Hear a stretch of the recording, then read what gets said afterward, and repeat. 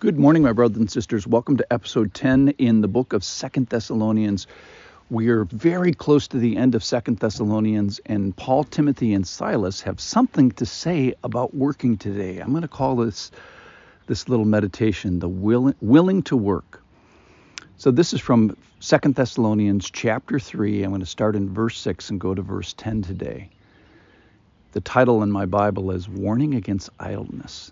Now we command you, brothers, in the name of our Lord Jesus Christ, that you keep away from any brother who is walking in idleness and not in accord with the tradition you receive from us.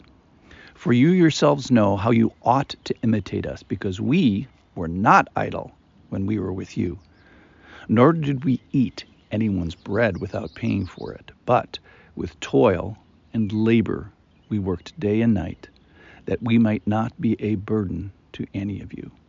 It was not because we do not have the right, but to give you in ourselves an example to imitate. For even when we were with you, we would give you this command: if anyone is not willing to work, let him not eat. All right, let me stop there. I would first like to highlight in this thought on the willing to work is the example of Paul, Silas, and Timothy. And their charge is to be in accord with the teaching and the tradition and the truth that has already been given, which is neat. And the point in this passage here is I want you guys to agree with it and obey it, that the content of this instruction, which in this case is written, and then in First Thessalonians, it's also written where he says to admonish the idle. And it was presented to them in spoken form when Timothy was there and when Paul was there. So this is nothing new. So their example is one of imitableness, that it is worthy of being imitated. In fact, they say that. And specifically, he says, we were not idle. And this idleness is one of the big enemies in the passage here today. He says that we were not idle when we were with you. And then he specifically says, we did not eat anyone's bread, so their bread, possession of ownership of that bread, without paying for it. So a little bit of love of capitalism here.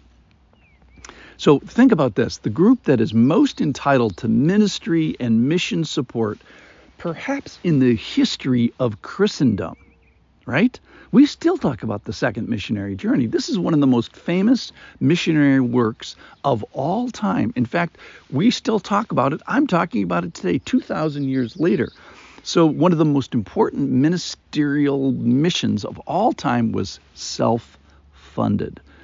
So think about travel across the world or the known world, and it involved boats and food and shelter. This was generated, all the money for it was generated by the guys themselves, the toil and labor. They specifically said, we toil and labor. They can't say it enough ways. And timing-wise, both day and night, it required a tremendous amount of sacrifice.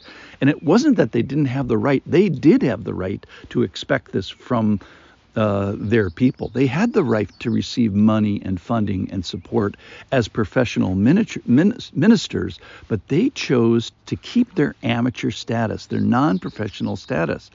So Paul, Timothy, and Silas are specifically saying that in their office they choose to stay lay elders.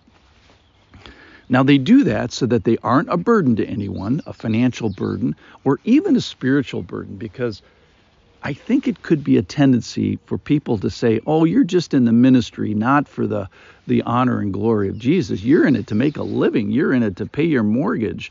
You're in it for the money. And I think Paul and Timothy and Silas are just taking that off the table to say, no, you can, without reservation, you can imitate us in this. All right, now they're very strong about this. This is a command. They say it twice in verse 6 and verse 10. There's a problem here, and that is the unwillingness to work. So the subtext here is acknowledging the honor of work. So the problem is not the ability. As you know, 99 point something percent of people are able to work, are able to move the productive force of our economy forward. But the problem is in purpose or resolve or the wish or the readiness or the desire. And what it's saying here is having ability to work, but having the unwillingness to work equals idleness. And that's the big enemy here. And that idleness is this busy at work and ending up being a busybody. And it's interesting. I was thinking about the guys you see in the street with the cardboard sign, is they will often comment on their willingness to work, that, willing to work. So what Paul is saying here is that if anyone is not willing to work, then let him not eat. In other words, what's interesting is that this is a male pronoun. Like most of the people that you see on the street are male, and I just think this is interesting. Maybe this is a particular temptation for men.